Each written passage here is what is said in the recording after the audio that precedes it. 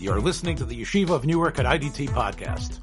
I'm your host and curator, Rabbi Abram Kibalevich, and I hope you enjoy this episode. Shalom, this is Some of My Best Friends are Kabbalists. I'm here with Rav Nosson Noto Glick from Ashkelon, Eretz Yisrael. Rav Nosson, we've been discussing the last couple of weeks Eitzos Hadro, when the search to find your Rebbe, the search to find the person who's going to be your guide. More often than not, it's usually not someone within your family. It's usually not your parent. I mean, I guess part of what gets me thinking about this is this week's Parsha that we're speaking about, Parshas Vayetze, which of course is the Parsha that puts Yaakov Avinu in the spotlight. Really, I would say even further than that, I'm sure you'll agree with me that really Avram and Yitzchak's story are really perfunctorily dealt with in the Torah. Really, Yaakov and then Yosef are really the main stories of Sefer Bereshis, is Yaakov and Yosef. And Yaakov, especially from the point of Chazal's understanding, becomes this symbol of learning, whether it's in last week's oblique reference to Yoshev Olim or in this week's Vayishkav B'Mokamahu, that he studied in the yeshiva that's known as the Yeshiva of Shem and the Yeshiva of Shem and Aver, which, again, I get the impression there were actually two branches. Is that Yaakov was there, not studying with his dad. I mean, you would think that Yitzchak, you would think so, yeah. Yeah, Yitzchak was a Navi. Yitzchak had Nevuah. We don't know that Shem actually was ever spoken to by God or Aver. And these were people that were touched by God, who went through prophetic experiences, who heard, and Yitzchak at least being who heard from his father Avram, right? So, and yet we have this idea already in our tradition that you become someone in learning and in philosophy, in mentality, by disconnect, by actually leaving, by going away. The Tiferes Yisrael famously emphasizes this in this parish on Avos, Rabbi Yisrael Lipschitz, Havigol Elamokum Torah, that you'll never really accomplish and become who you need to be within the environment of your family, and therefore you need to be gola to actually grow.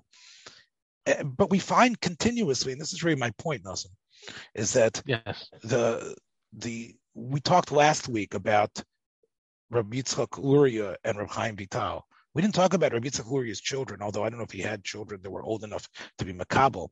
But I think we find a pattern continuously that it isn't about father to son. I mean, Rabbeinu Shalom, there's a mitzvah of Talmud Torah of a father has a chiyuv lamed es b'nei Torah. And yet, I think more often than not, as I said before, in the mystical and maybe even beyond, it isn't about fathers and sons. And I know this is something that you've thought about on that issue. Yitzchak is a very, very different person than Avraham Avinu. And looking at it from what the Balei Kabbalah said about the Akedah, okay, the Akedah was there really to transform both Avraham and Yitzchak, in other words, to be machlil, midas adin and midas chesed.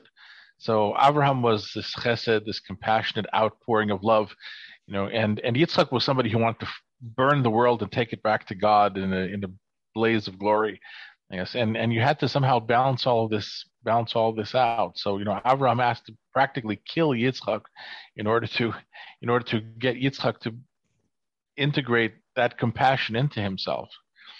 And similarly, Avram has to go absolutely against his own midos and his own beliefs and his own inyan in order to bring some of Yitzchak's gvura into himself. So both Avram and Yitzchak come out of it transformed, but Yitzchak also comes out very traumatized. There's his blindness, according to one Midrash, at least starts there, because the malachim are crying and the tears of the malachim fall into his eyes, and that that's what makes him blind. Yeah. Another version of that is just his pure histaklis b'shchina, the Rabbeinu Bachya quotes. Oh yeah, it was histaklis b'shchina. He's actually stare, but either way, it's either the malachim crying or the revelatory experience of being so close to God somehow.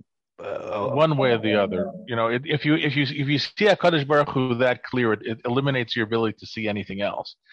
And so, kind of like Yitzchak's blindness becomes a metaphor for his overwhelming kind of midas hadin, and so Yitzchak is, I think, someone whose midas hadin is of the sort that everything that isn't God is an illusion. It's nothing. It's garnished, and one wonders how it is, because it's very ironic that Yitzchak was actually quite successful in bringing bracha into the world. Yitzchak b'shana he had his Mea Sha'arim Vayivarcheu Hashem. So Yitzchak is also a conduit for bracha, just at the very moment that he's also kind of like, I don't know, willing to nullify the entire universe. Yeah. And he's actually the first one to give, as far as we know, to give brachos, right? Avram Avinu and Avram Avinu's death. It doesn't say that Avram Avinu gave any brachos, right? Here he is in Chayei Sarah dying. He's giving gifts, right? God is giving brachos to Avram, but Avram in his last sort of moments, the way we hear about him, basically, what do we say? That he's giving him presents, right? he's giving matanos to everybody. He's giving everything he has to Yitzchak. Of Yitzchak's name is very much aligned with what you're saying. Yoshe b'shamayim v'Yitzchak. In other words, there's this idea of everything here you can laugh about because the reality is so tenuous. You laugh about things when you realize how what's with you is really ridiculous, even though it seems to be so crucial and important. So serious, and there's practically Gemara Mefureshes on this. When the meaning of Yitzchak's name, he's when there's no longer any forgiveness that can be achieved for Am Yisrael, either from Avram or from Yaakov, Yitzchak comes in, and says, well, how bad can people be? Look, half their lives they spend sleeping. The other quarter of it, the time they spend eating. Okay, so what's left? There's not much time left. I'll take half. You take half. Split it. Well, but Yitzchak's ability to make light of sin is also Yitzchak's ability to make light of reality. So I'm going to add one thing, but I imagine Yitzchak as being in his own way a very jolly character, but behind that jolliness is a tremendous korban oila attitude towards the world and the universe and life. It's just it stays inside of his head. It doesn't seep out, which is why it isn't so destructive, and therefore ironically his attitude becomes a source of bracha. He's also in a way a lover. Avram never says in the pasuk. Avram doesn't love Sarah. Well, that's two things. First of all, he loves her before he's fooling around with her. He loves Rivka, Vayevel, right? He loves her. Right. He can actually. It doesn't say in the Torah that Avram ohev Sarah. It doesn't say that Avram. This was someone that he loved. He cries for her, and he's obviously after her death. But Yitzchak, Rivka. He welcomes Rivka into the Oel, and it says he loves her. Right. And then, of course, as it says, and they're mitzachik. Which of course, what that means. Yeah, Chazal say that this is where Avimelech understood that this wasn't brother and sister over here. This wasn't the hillbillies in And it's very, very. He's really the only place. So that's really interesting. It's interesting that this would be a person who could be, in Chazal's eyes. The pasuk is clearly stating that he was a lover and a person who is engaged in sort of sexual activity openly. I mean, I remember the Mefarshei Apshat are asking, how could Avimelech see that? Wouldn't Yitzchak have been much more discreet in terms of his actions? But it's still interesting how you would usually expect I'm a korban. All I am is about God. I am completely, clearly after the Akedah, he wasn't that. There was that element of chesed that he had somehow balanced with his recognition that nothing really means that much, that turns him into the ultimate lover, right? The ultimate lover. Because Yeah, a source of bracha and a person with a certain, I don't know, happy attitude towards things. So it is very curious. I don't think that we've gotten to the bottom of Yitzchak. I kind of understand why he would be, let's see, why he would be favoring Esav over Yaakov. Okay, because Esav here is your wild man, and I think that also Yitzchak would have a problem with civilization as such. It's maybe civilization is one of the things that needs to be washed away, and we need to return to a much more natural state of being. So you see that Yitzchak is also associated with the field. Yitzchak lasuach basodeh. So Avram is associated with mountain, as you know. Avram was called the Beis Hamikdash a mountain because it's transcendent. You have to climb up it. Yitzchak is the field. He's out there. He's wild. It's untamed. Um, I mean, you could say that Sadeh is an agricultural field, Yes, but that's not quite the point. No, because Esav is also an Ish Sadeh, and they have that in common. Let's say it better. It's not that it's the forest, it's not the Ya'ar, but it's not with people building a city around it. In other words, it's certainly not a city. It's a place that humans visit in order to reap the benefit of what the earth could bring, but it isn't necessarily a place, a home to, and the rules there are not the rules necessarily of how a society and how a village needs to function. It's a sada. It's not a social. Listen, a sada can have two meanings. Generally, when you come across the concept of sada later on, it's an agricultural, and therefore that's a different kind of thing. Like people think that Kabbalah Shabbos Besada is to go out into the wilds and in nature. No, it's not. Okay, it's a sadeh zru'ah, not a sadeh bur. But in the case of Yitzchak, I think you can make a gzeir shava sadeh by Esav, because Esav was an ish sadeh, and that's already the wild sadeh. That's the sadeh where you go hunting. And so I think that steal, that is a tendency that Yitzchak had. Or to rob from. Okay, but so I think I do understand why on some level Yitzchak was more in favor of Esav, because somewhere along with his attitude of deconstructing things and some sort of inner fire that returns everything to nothingness. Okay, human civilization is the main obstacle in his mind to coming to that to coming to that feeling, and therefore Yitzchak had a kinship with Esav. And by the way, Esav's ability to wear the clothes of Adam Arishon, and somehow maintain contact with animals. Okay, so that also figures into that mythology. Yaakov are really, really different people. As different a person as Yitzchak was from Avraham, Yaakov is also completely different, and he seems to be much more civilized. Chazal, I think you pointed this out in our pre-interview conversation, that according to Chazal, when Yaakov comes back from Lavan and he ends up in Shechem, so he actually civilizes them. Says, a bunch of smelly people selling chickens, cows, and goats, and eggs, and bread in their living spaces, and subsisting on barter. Okay, so Yaakov comes in and makes a tikkun gadol. He's metaking them currency, and he advises them on how to set up a central area for economic activity.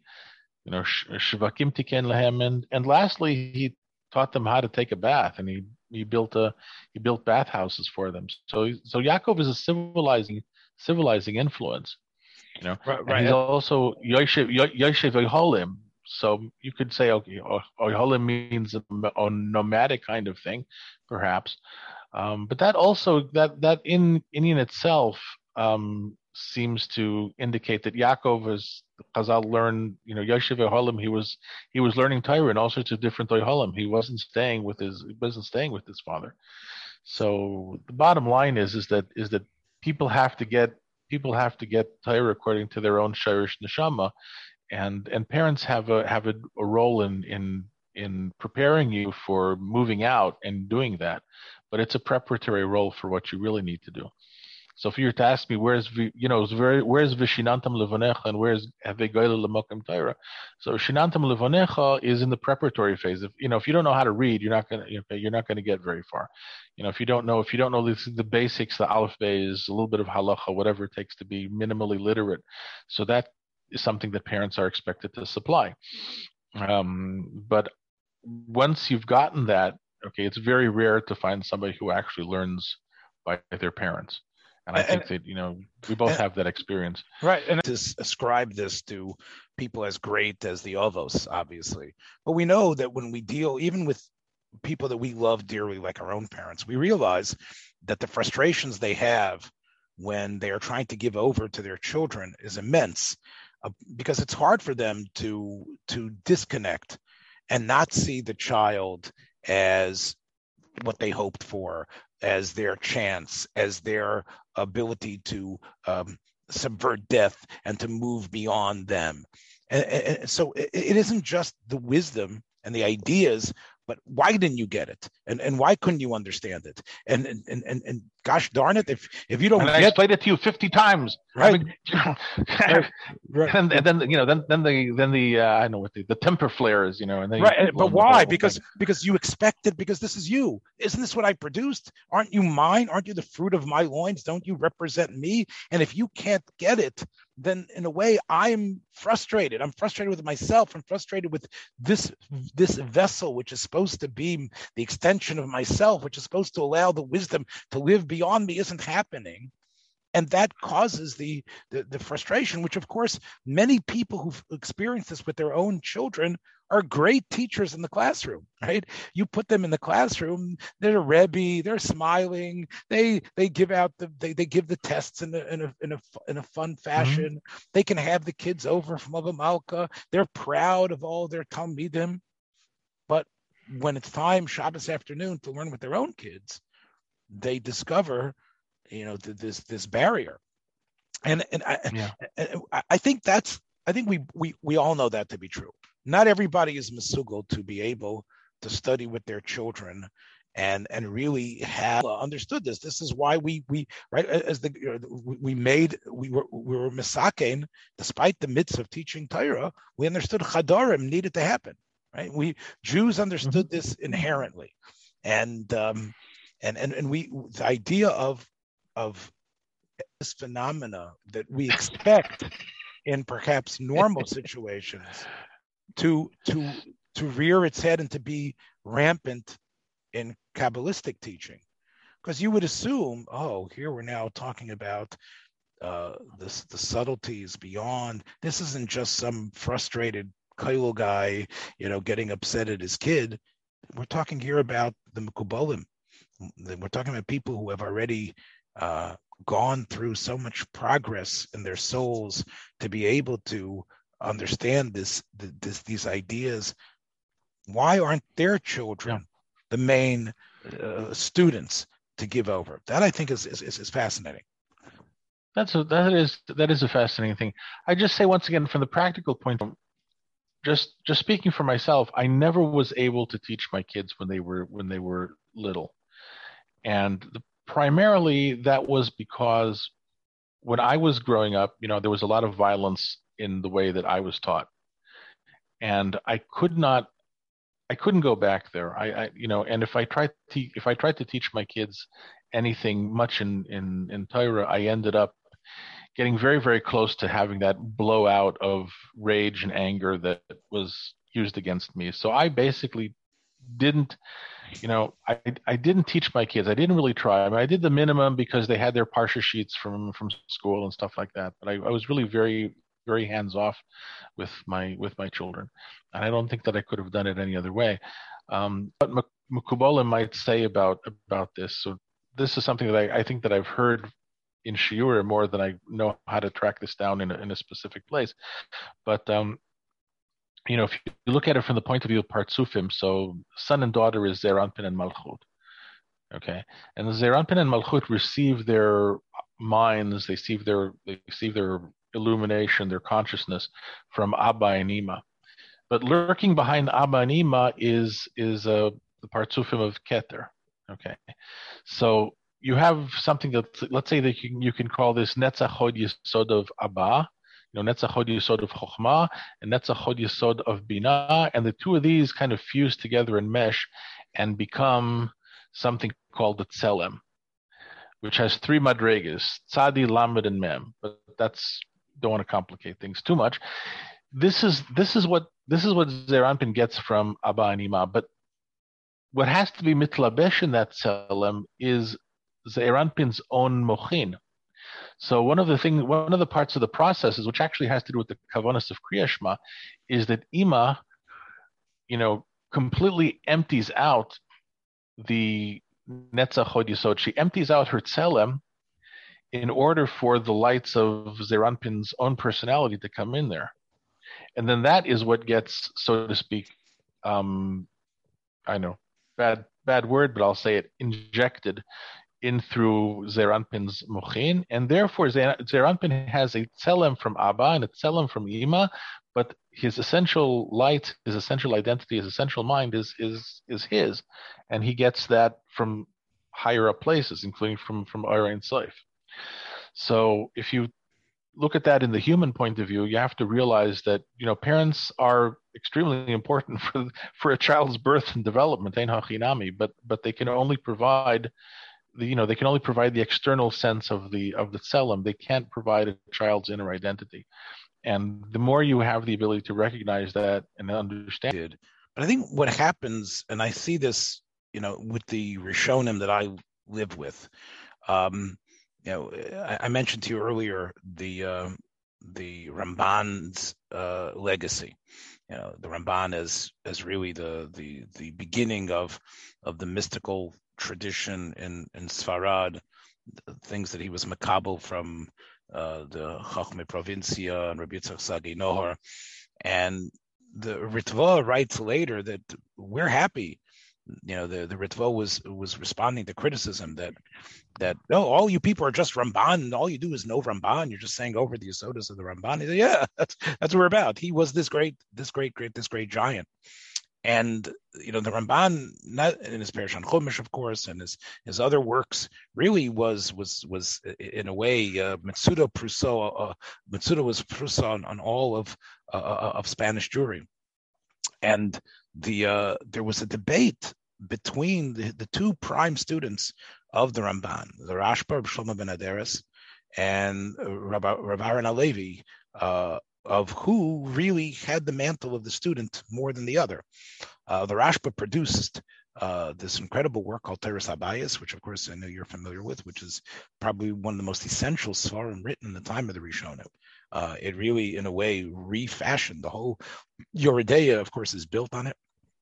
But more than just Yoredeya, the derech of how to distill from a sugya to get the psak halacha, the way it's done and the way it's been done, he provides the blueprint for that in a magnificent way, the Teres Habayis.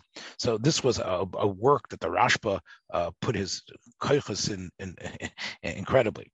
And the Ra'ah wrote a critical work on this, notes on it, of course, which was not uncommon for the Rishonim to do this. And this was the work that was called the Bedek Habayis, which meant, there's some cracks, there's some things here that need some correction.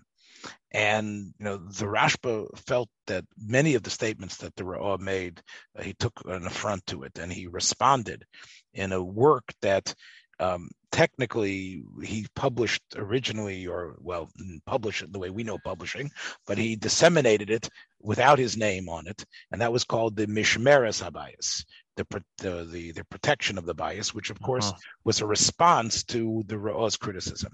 Now, here's my point. One of the Ra'ah's protects the house from unwarranted repairs, that are get your repairs off of my house. That's right. You are just trespassing and you don't understand it. And the invective and the passion, the anger, the shtuchs, the insults, they amass fast and furious from the pen of the Rashba. It's one of the most incredible works, just for its polemic power of how he eviscerates, how angry he is at the gall that the Ra'ah has of questioning him, especially since his work was so magnificent in his mind. Anyway, it's its own world in itself that you can get lost in. But one thing that comes out clear a number of times, the Ra'ah, in order to defend his position against what the Rashba is doing, quotes his Rebbe, the Ramban, and he says, this was by the Rebbe. This is what the Rebbe had said. That was my Rebbe's approach. That was the Ramban's approach, not what this man is doing. Now, of course, the Rashba learned by the Ramban as well. I don't know what sort of friendship or frenemies they were studying by Nachmanides, but the Rashba is really upset when this comment comes in, and he says he thinks he's the student. He says he thinks being a student means to parrot what the opinion was without swerving, to just completely apply totally that idea and just mouth it, even though in the light of other evidence and other ideas. That's not what a student is. He says, I am the greater student of the Rebbe than he is. A student doesn't just go lockstep into whatever the teacher has put down. And that Rashba, to me, it resonates so wonderfully when we say Talmidai Yeser Mikulam. And of course, this is so true when you look in Shas. When you look at the machlokes in between one door and the other, you realize that learning is based on having that amount of individuality to be able to know when to go on an alternate, different path, and to know when you can turn and criticize with incredible respect. So here's what I want to try to posit. I believe that since that's what a Talmud is, now again, maybe in the world of Kabbalah, we talked about this last time, the subtle differences, but to be a Talmud, yes, there's reverence and love and ultimate respect. And of course, the Rashba had that for the Ramban, but it needs to be the basis of the connection needs to be one where you are independent enough that you are going to know where you can subtly and sometimes strongly disagree.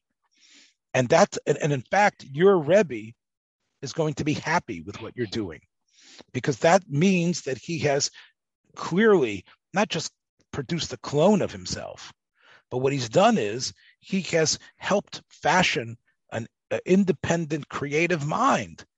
And that is something that, in a way, lives way beyond just another clone of that person.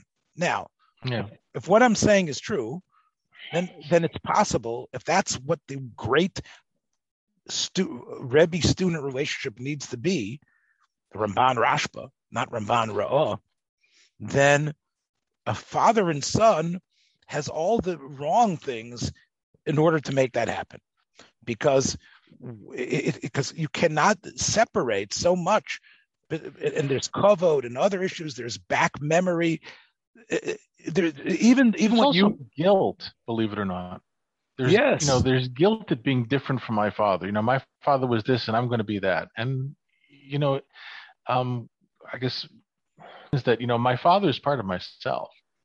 Okay, and if I have to officially reject my father, then I'm also undermining my own sense of my own sense of security, my own sense of being somebody, because without my father, I basically don't exist. And that tension is always there. So, how do I become something other than my father without rejecting him?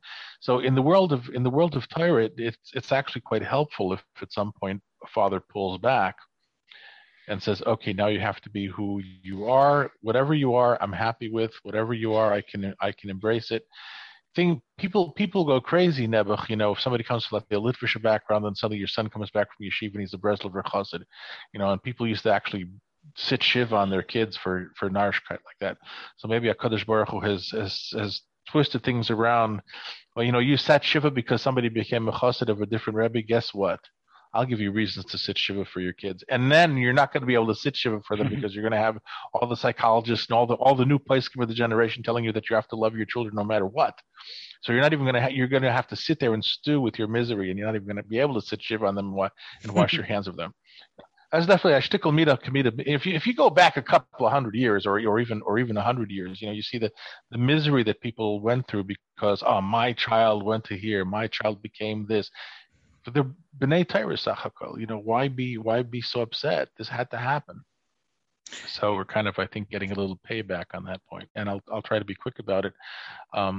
I learned by a makubal called Rabbi Shlomo Vaknin, and to tell you the truth, I mean, if I say I learned by him, it was sporadic. It wasn't like I was sitting by him, 24/7. I didn't have the time for that. I went up to Yerushalayim probably about once a week, and I hopped around a couple of shiurim, and he was very good to me, and he did manage to teach me a lot of things which were absolutely completely mind bending. Okay, so I have that ability to to take what you give me, Baruch Hashem, and build on it a lot. And towards the end of our relationship, which was as it was kind of like the end of, I mean, turns out that he was very, very sick. I didn't know this. He had lung cancer, and then he got better, and then a couple of years went by, and then he died. So he's Zecher Tzadik V'Kodesh Livracha now. But anyway, Al Kol Ponim, I sat with him and I really had a question about this concept, like you have Chesed Gvur Tiferet Netzach Hod Yisod of Chagat, and you have Chesed Gvur Tiferet Netzach Hod Yisod of Nahi, and how does this all fit together? And he looked at me with these tired eyes, and he said,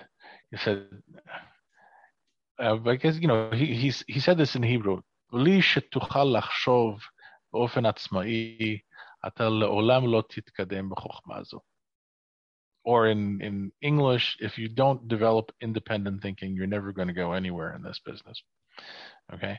And, I kind of realized he was sending me on my way, all right, in a matter of speaking. But in Kabbalah, that nobody can give you a way out. You just have to trust your instincts, trust your neshama, trust Hashem to show you the way. And that's why learning Kabbalah L'Shem Shamayim is such a critical thing, because if you're not learning it L'Shem Shamayim, then that can definitely fall into an ego trap of one kind or another and just start making stuff up, which hopefully you wouldn't do. Yeah. One of the things that we know when we learn and we really roll up our sleeves and try to understand something is that we park our insecurities and our weaknesses someplace else because we thirst for understanding. And when we learn B'chavrusa doing this, we expose ourselves. We're vulnerable. We say, look, I don't understand it. This is really tough. I can't figure this out. In many ways, you dismiss the mantle of authority that you have, and you realize that this is a new challenge, which I don't know. Let's try. Maybe you can help me on this. And when you're studying with someone in such a manner, like I say, you are vulnerable, and it's almost like you are admitting your ignorance. That's a hard thing to do with your child. In other words, when you are learning is to try to figure stuff out together, and teaching is figuring stuff out together, that you need to sort of show yourself as someone who doesn't have the answers, as someone who is in the dark. And that's something which I think people find difficult to do with the person, like a child who has always looked when the person was a baby. This guy has all the answers. It's hard to seem vulnerable and clueless. Let go of that in front of your child. Although parental self-image. That's right. And hard. That's what I would say. And I think that might be another reason why teachers did not necessarily gravitate to their children, although their children had the DNA and had the abilities innately, and they actually would send them to someone else to study by. Not the same with son-in-laws, though. Son-in-laws, I think we have an incredibly rich tradition. I think it's beautiful and incredible the way fathers. The son-in-law is probably a Talmud anyway before you introduce him to your daughter. It's true, but it almost like enriches the relationship, and it's so beautiful when you see it. Whether it's Reb Yoshev and Reb Chaim Kanievsky in the past generation, or you're talking about the Baal HaEshkol and the Raivad.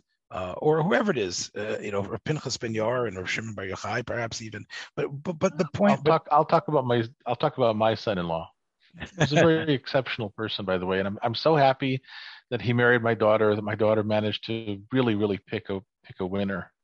And on a complete sidetrack, I would say, if you want your daughter to marry a good person, okay, treat your wife the way that you would want your daughter to be treated by her husband, okay, because that whole anything that she witnesses in the family system is going to get replicated at some point. So but you must enjoy, but you probably have a certain unique enjoyment. There's enough intimacy there, but enough distance that great things can happen when you're learning with your age. Well, my son-in-law, by the way, I don't really learn with him particularly, but despite the fact that I'm like deeply entrenched in Kabbalah, he went to Yeshiva University High School, and he is an avowed Maimonidean.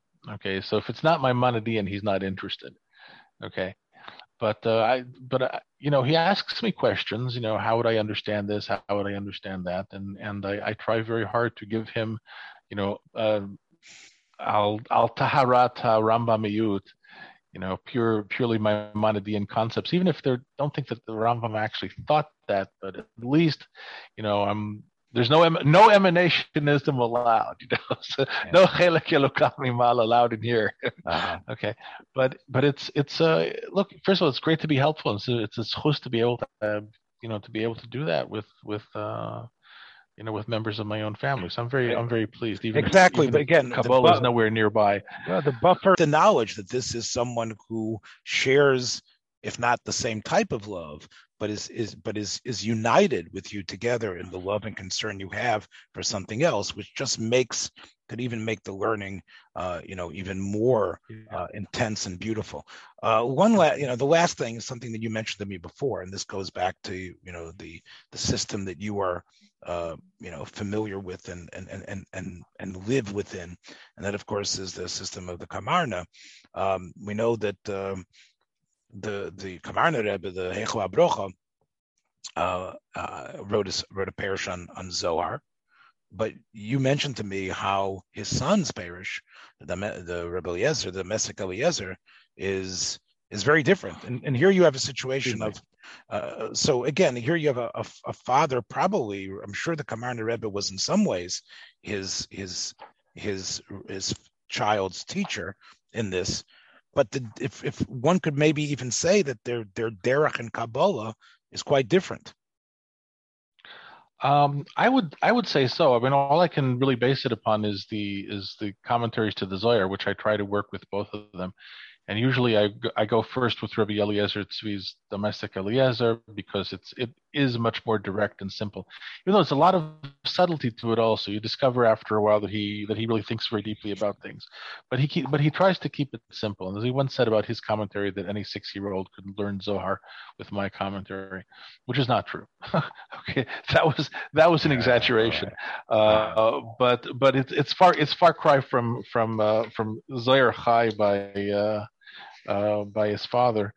One of the other things that occurs, especially when the parent has prominence as a great teacher, and then leaves this world, then the people who had benefited so much and still want more, or want to figure out what did those cryptic statements mean?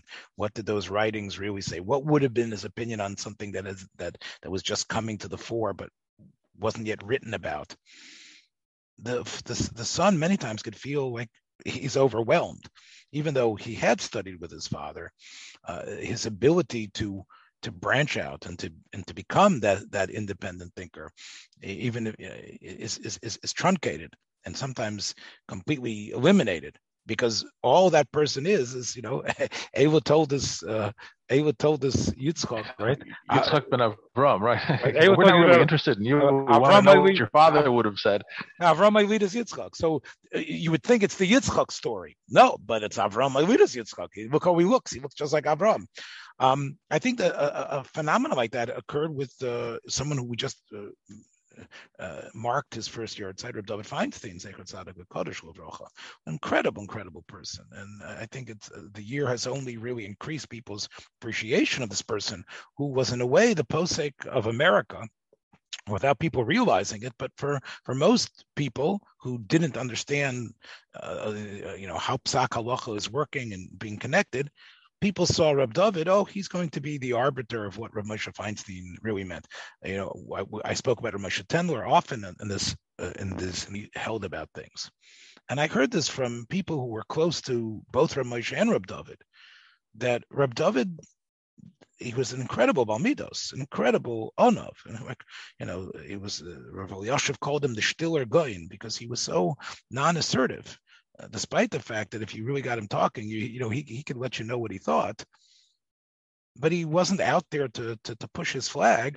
But he was frustrated, I have heard, over the fact that people just wanted to know what was it that his august father, what was the position that his father held, what was the psak that his father would have said, what did his father really mean?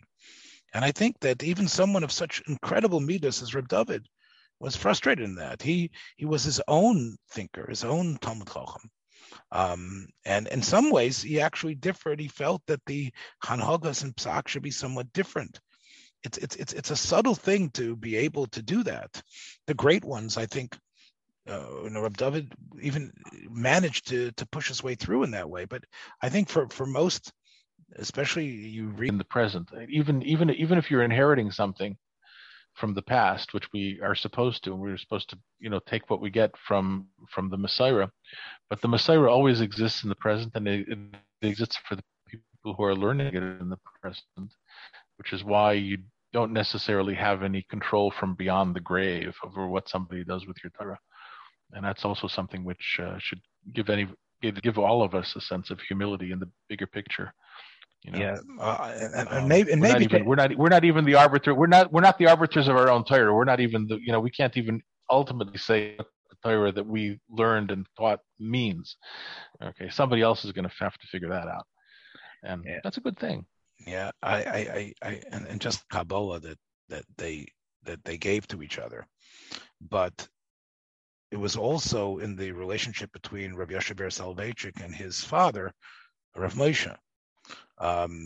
And what I find striking about it is that he was in incredible pain over not having his father, although it allowed him to ascend to the heights, I guess, of Torah scholarship and influence in America as the Rosh Yeshiva of Yeshiva University.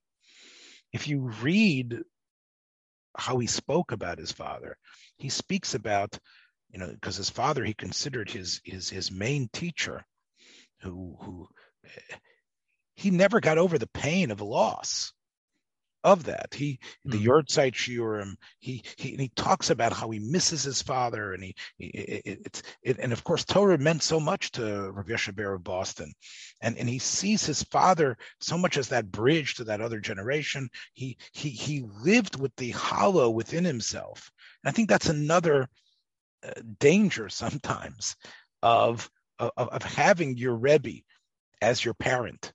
It almost means that even if you could pull that trick where you actually become your own thinker, like Rav Yoshe Ber Soloveitchik became, and even if it means and you are able to both roll up your sleeves and sweat over something together, and you're not being but when you lose that Rebbe, it impacts you in a way that you sometimes don't recover from, because of how intense that bond was.